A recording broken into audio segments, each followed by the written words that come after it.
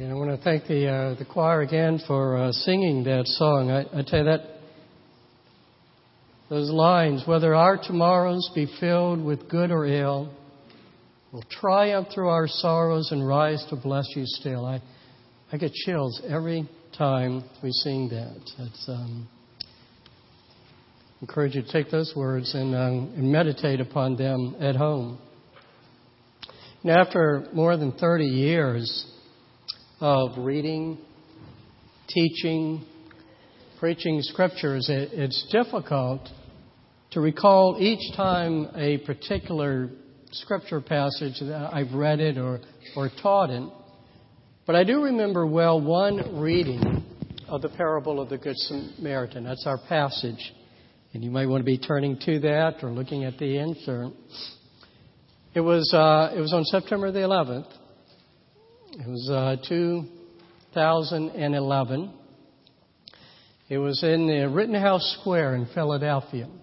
And we had been invited to various faith groups to come and to conduct kind of a service, prayers and readings from our various sacred scriptures.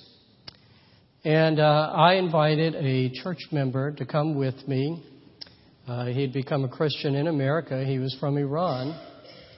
And I had him read this parable, which I then followed up with prayer. I mean, is there a better passage that presents on that day the Christian perspective of how any of us are to live and to treat our neighbors wherever they may be or wherever they may live? Well, then, let's look at this lesson of the Good Samaritan. It's by this time, you've heard it read many times, probably taught many times, and the lesson of it is very clear. We're to regard our neighbor, everyone is our neighbor, everybody, and we're to treat them accordingly. The context of this is that a lawyer, a religious lawyer, what his job was is he studied. He was a scholar of the Scriptures. He had asked Jesus the question, who is my neighbor? He'd asked earlier, how do I earn eternal life? He already knew that answer. That was just simply a kind of thing that you like ministers and theologians like to ask each other and test each other out to see if they give the correct answer or not. And Jesus does the proper rabbi thing, which is to ask him, what do the Scriptures read? He answers correctly. And then there's something that's kind of bothering that lawyer. And he asks that question, who is my neighbor? And that's when Jesus gives what seems to be a straightforward parable. Only, it's not as straightforward as it seems when you're really getting into this. The lawyer had asked a specific question. Who's my neighbor? He's looking for a specific answer. But Jesus responds in such a way that it does answer that question, but then he throws in a few other things that would cause the lawyer to consider ideas, thoughts that had never popped in his mind before. The point that is most clearly made is that the lawyer asked the question from the wrong perspective. What does he ask? Well, who's my neighbor?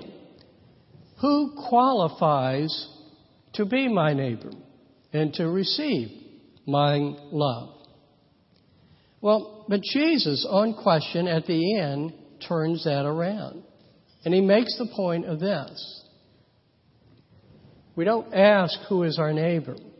We ask, to whom am I going to be a neighbor to? In verse 36, he says, which of these three do you think proved to be a neighbor to the man who fell among the robbers? Now, this is classic Jesus.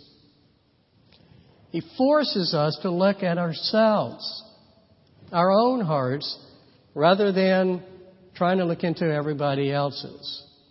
Remember that? He says, look, we're to be more concerned with the logs that are in our eyes than with the specks that are in the eyes of others. He wants to know what we believe about Him rather than what we think others believe about Him. And he wants this lawyer to ask of himself, what does it mean to be a neighbor, rather than who qualifies, who earns the right to be his neighbor. And the lesson, of course, is that he should be a neighbor to anyone, whoever has need. But then Jesus has more to say, and he throws in a peculiar twist to this story. And it's one that would not only have troubled the lawyer, it would have troubled the disciples. Indeed, everybody who was around at that time listening, it would have bothered them so much that actually Jesus was endangering that he might not even been heard, because they would have been so upset by the way that he told this story. The twist is this: it's Jesus' choice of the hero for his story. Now, it's understandable why Jesus would why he'd have a Samaritan in the story. The Samaritan represents a despised population.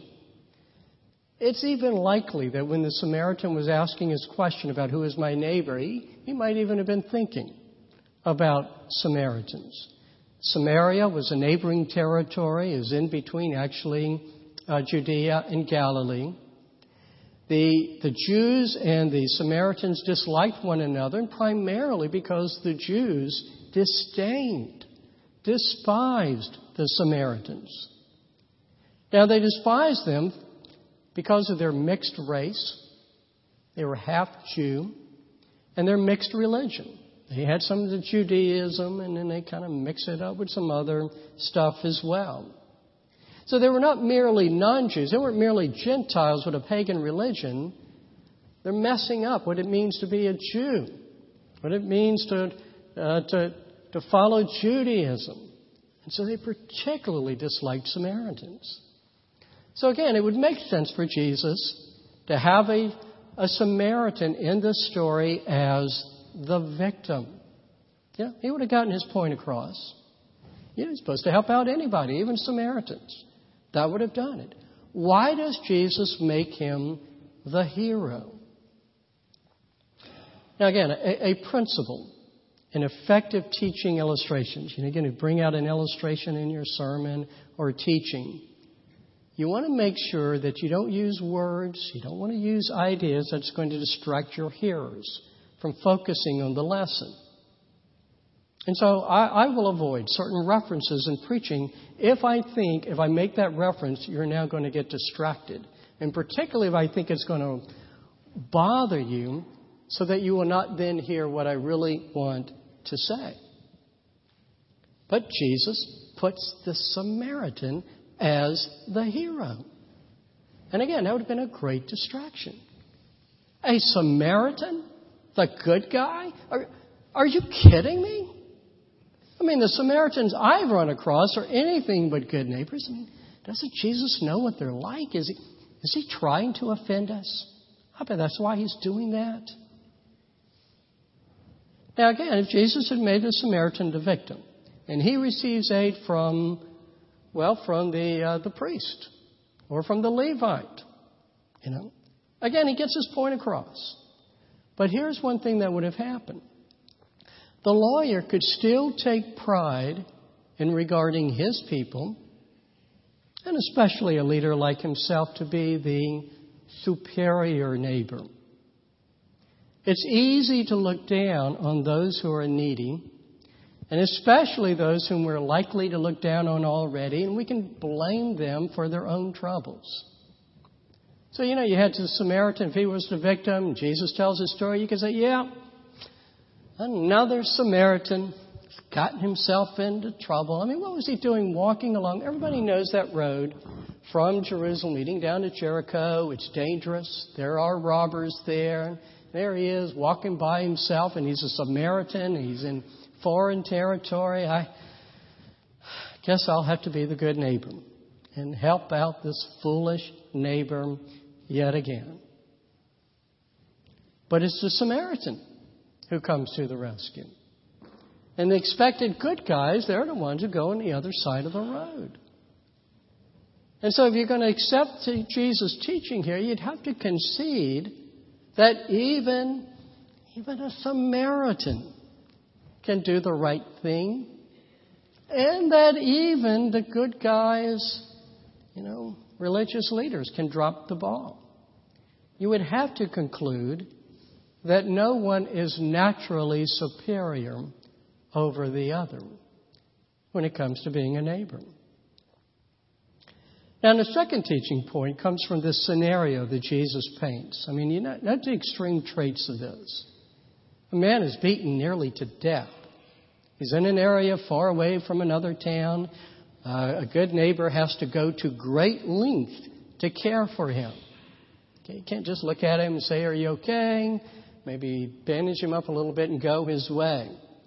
And furthermore, he has to pay a great cost for the care. He doesn't even know how much it's going to cost. He just says, "I'll pay whatever it will be." Now again, this would not have been the scenario that the lawyer expected Jesus to present. He would have had something else in mind, something not requiring such effort in being a neighbor. When Jesus had asked the lawyer, he says, "Well, what do the scriptures say? How do you read it? What do you understand it?" Well, the lawyer, knowing the scriptures, he had quoted from two passages, one in Deuteronomy about loving God and the other from Leviticus in chapter 19 about the neighbor. And let me read to you the passage that it comes out of. And this is what would have been on the mind of the lawyer. Okay, beginning Leviticus 19 with verse 13. "You shall not oppress your neighbor or rob him. The wages of a hired worker shall not remain with you all night until the morning." You need to go ahead and pay.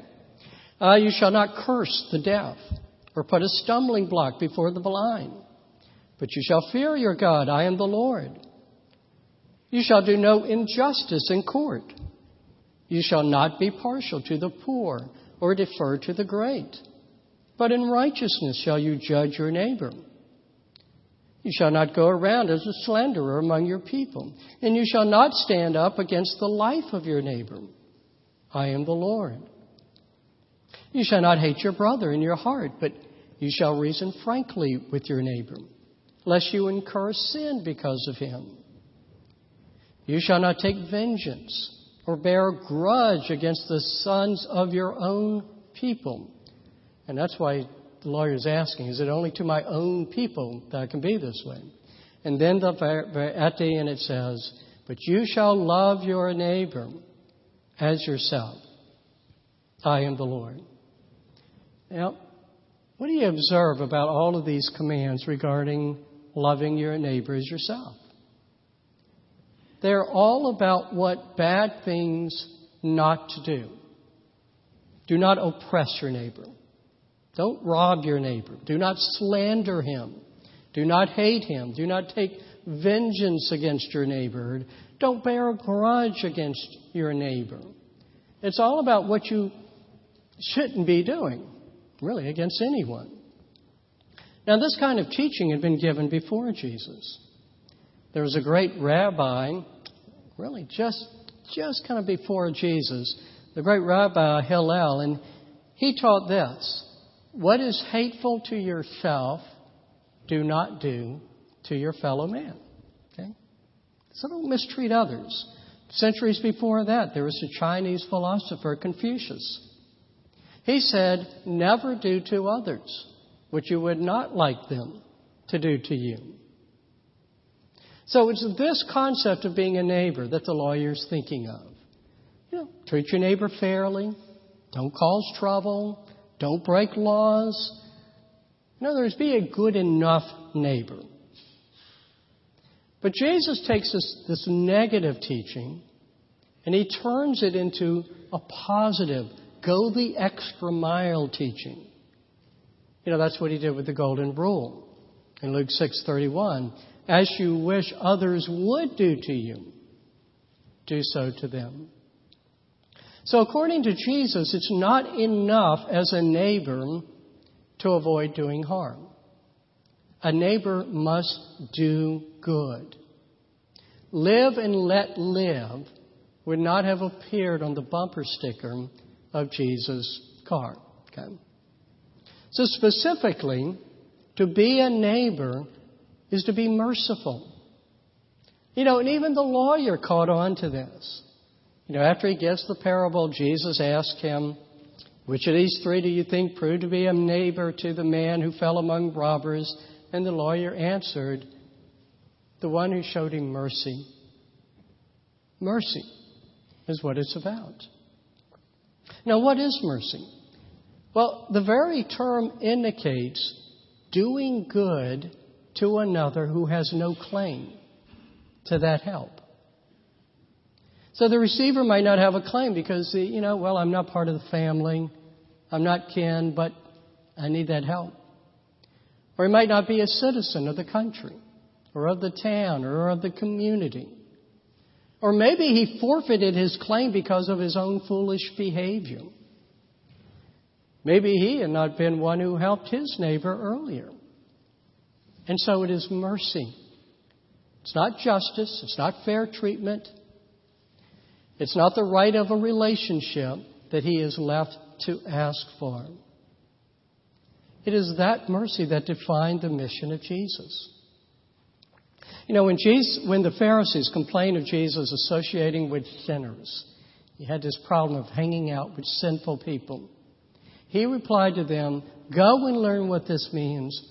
I desire mercy, not sacrifice. Jesus did not come to this earth to give justice.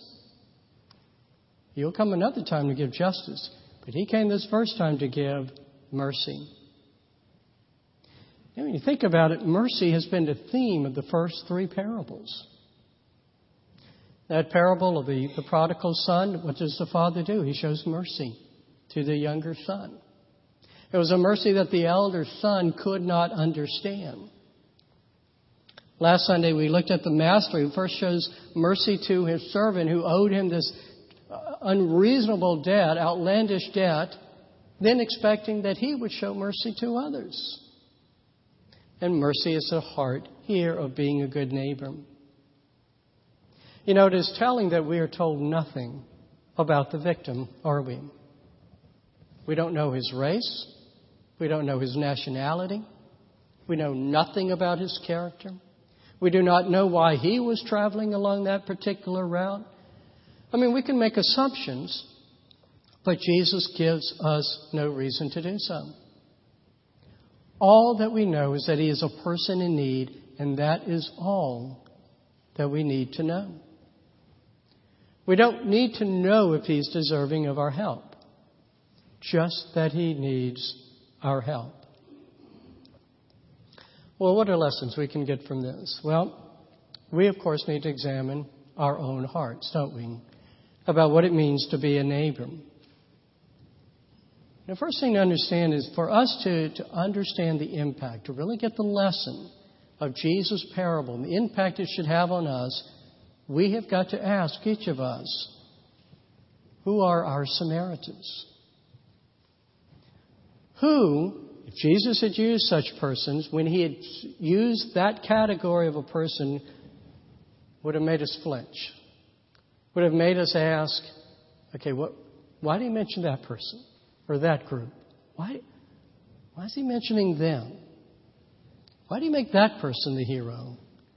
What if he used a Muslim was walking down the road, or a homosexual was walking down the road, or a black teenager was walking down the road, or it could be the other side, or it's that southern guy with the flag on his pickup that's coming down the road. Who is it that you would say, well, no, what's he using that person for? You got to take this seriously. Who are those people? And there's some group who raise hairs on your back. Not the people that you're hoping other people are thinking about. I want you to get them fixed in your mind.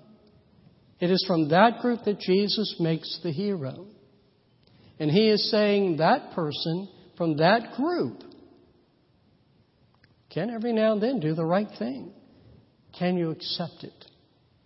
Can you accept you being the victim and they helping you? Can you accept that there might be a time that you need to receive mercy from them? Because to do so would require that you accept them as fellow neighbors. Yvonne Beasley put me on to Sister Pooh. I don't know if you've heard of Sister Pooh on YouTube. But Sister Pooh, whatever she says, she stops. She was one point saying, I don't care what flag you wave, whether it has stars and bars or it has many colors. I love you, and there is nothing you can do about it. That's the attitude that Jesus is saying we're to have. And this is not to say that we're to accept heretical beliefs or the corrupt morals of our neighbors. We're not relativists. We do not accept the adage that, what's bad for one person might be good for another. Who are we to judge? Nor does the love of Christ mean that we accept the sinful actions and beliefs of our neighbor as something that we can endorse, and we're saying that's okay. Now, Jesus gives us a simple formula of knowing how to act. It comes from Luke 6 in verses 35 to 36. But love your enemies and do good and lend, expecting nothing in return. And your reward will be great. And you will be sons of the Most High. Now here's the principle. For He is kind to the ungrateful and the evil. So be merciful, even as your Father is merciful. That's all we need to know. Do we need to show anyone mercy? Is God the Father merciful? Or are we going to be like God our Father? That's all we need to ask ourselves. Now, another lesson we can learn from this is that to be a neighbor is to act for the good of one's neighbor. One must do, not simply be. In fact, I remember having a discussion with another minister one time on this. And we're talking, and he says, well, what matters is what a church must be. So what a church must do? You got to do something. 1 John 4:9, we're told, in this the love of God was made manifest among us. How? That God sent His only Son. We know that God loves us because of what God has done. Jesus' last words to the lawyer was, you go and do likewise. Do good. Do good deeds of mercy. Do good deeds that are inconvenient but are necessary for the welfare of your neighbor. The Boy Scouts and the Girl Scouts have it right with their slogan. Do a good turn daily. Not a bad idea for us. Let me reinforce this teaching with two Bible passages. This first one is from the Epistle of James in chapter 1, 22 to 25. Be doers of the word, and not hearers only, deceiving yourselves. For if anyone is a hearer of the word and not a doer, he is like a man who looks intently at his natural face in a mirror. For he looks at himself and goes away and at once forgets what he was like. But the one who looks into the perfect law, the law of liberty, and perseveres, being no hearer who forgets, but a doer who acts, he will be blessed in his doing. And then the other is from 1 John 3, 16, 18. By this we know that He laid down His life for us, and we ought to lay down our lives for the brothers. But if anyone has the world's goods and sees his brother in need, yet closes his heart against him, how does God's love abide in him? Little children, let us not love in word or talk, but in deed and in truth. And especially do good to a neighbor that we do not particularly like. Do good to the neighbor whose appearance, you just look at them and you go, I just don't like the way they look, or certainly don't like their behavior, or it kind of gives you negative vibes. And do good to that neighbor. knowing that you and the neighbor have one thing in common. You are both made in the image of God. And there's another common element. You were both born in sin. And without Christ coming in and taking away the guilt of that sin for you, you're caught in that sin. It's only because you received the aid of Christ that you're not hopeless. And you received the aid of Christ, well, not because He looked at you and said, well, there's a neighbor I like. But, well, actually, it won't tell us why He selected us. It just won't tell us. It's just out of His own will. We were saved out of mercy. And so for us to understand these things, we need to understand that our neighbor is not a lesser neighbor that we go help out and try to put up with. Our neighbor is of the same value as we are. We are to help that neighbor, go do something for that neighbor. And then here's the final lesson. We must understand that Jesus Christ our Lord, He's the Good Samaritan. He traveled into a foreign, dangerous country, and He showed mercy to us who were beaten victims. He bore the cost of our healing. He also has left, but He will return to settle accounts, and nothing needs to be paid by us.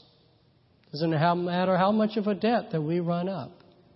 He has already paid for it. Jesus is the good neighbor. He sees your suffering.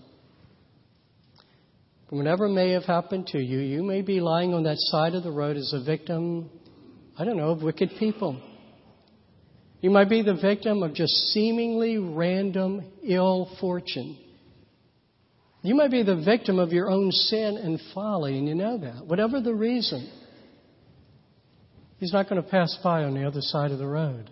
He will tenderly care for your wounds and heal you. He's not going to inquire first into your background. He's not going to make any distinctions about race or heritage or social class. He's not going to check your references. There's no need to. He knows that your bio is filled with poor behavior and misjudgments.